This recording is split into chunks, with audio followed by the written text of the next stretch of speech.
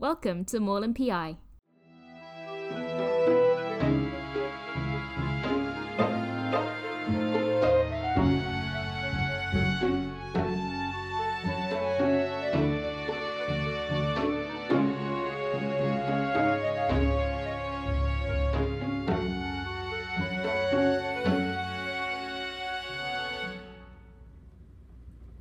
Listeners, it is really happening.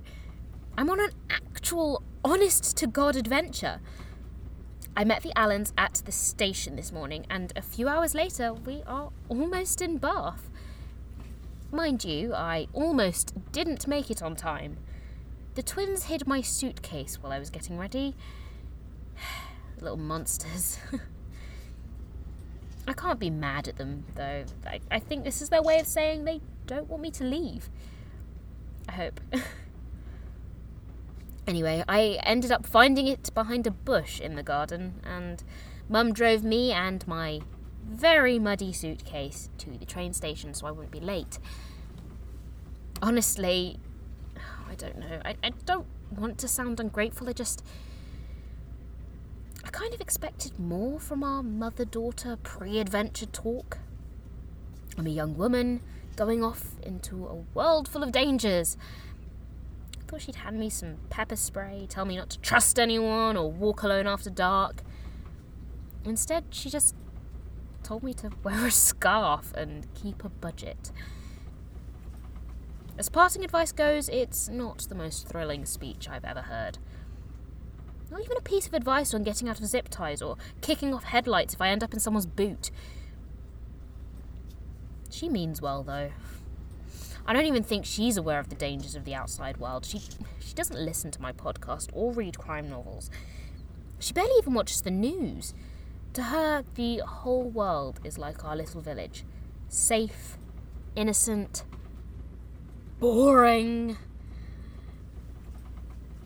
I can't fault her. She was raised there, and we didn't even get internet access until I was like 10.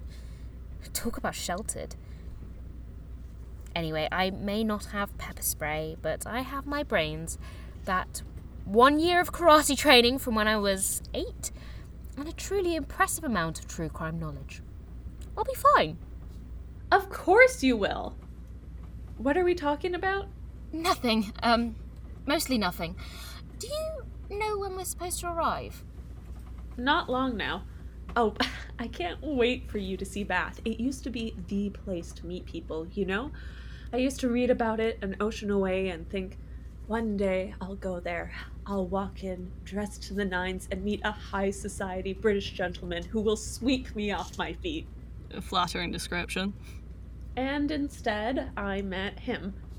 Very far from high society, and with half the upper body strength required to sweep her off her feet. I banked a lot on the accent. Yeah, I used to think everything sounded interesting in a British accent. So, you met in Bath? We did! On my very first trip there. The social scene isn't quite what it used to be, but it's still a wonderful place to meet people. Maybe even a special someone? Right, yep. That's a thing, yep. I'm afraid you won't escape the matchmaking kit. My lovely wife needs some vicarious romance to escape her reality. Oh, shush! I'm not doing it for myself. Kit has been stuck in Fullerton all her life. This is a great opportunity for her to expand her circle. I have the internet. That's a pretty big circle. The internet doesn't count, dear. You need real friends. They are real friends. Oh, look! We're almost there. See that building? It has some of the best shops in town. We'll drop off our suitcases and head straight there for a little retail therapy. Oh, but you see, I have enough clothes, really. Besides, Mum told me to watch my budget.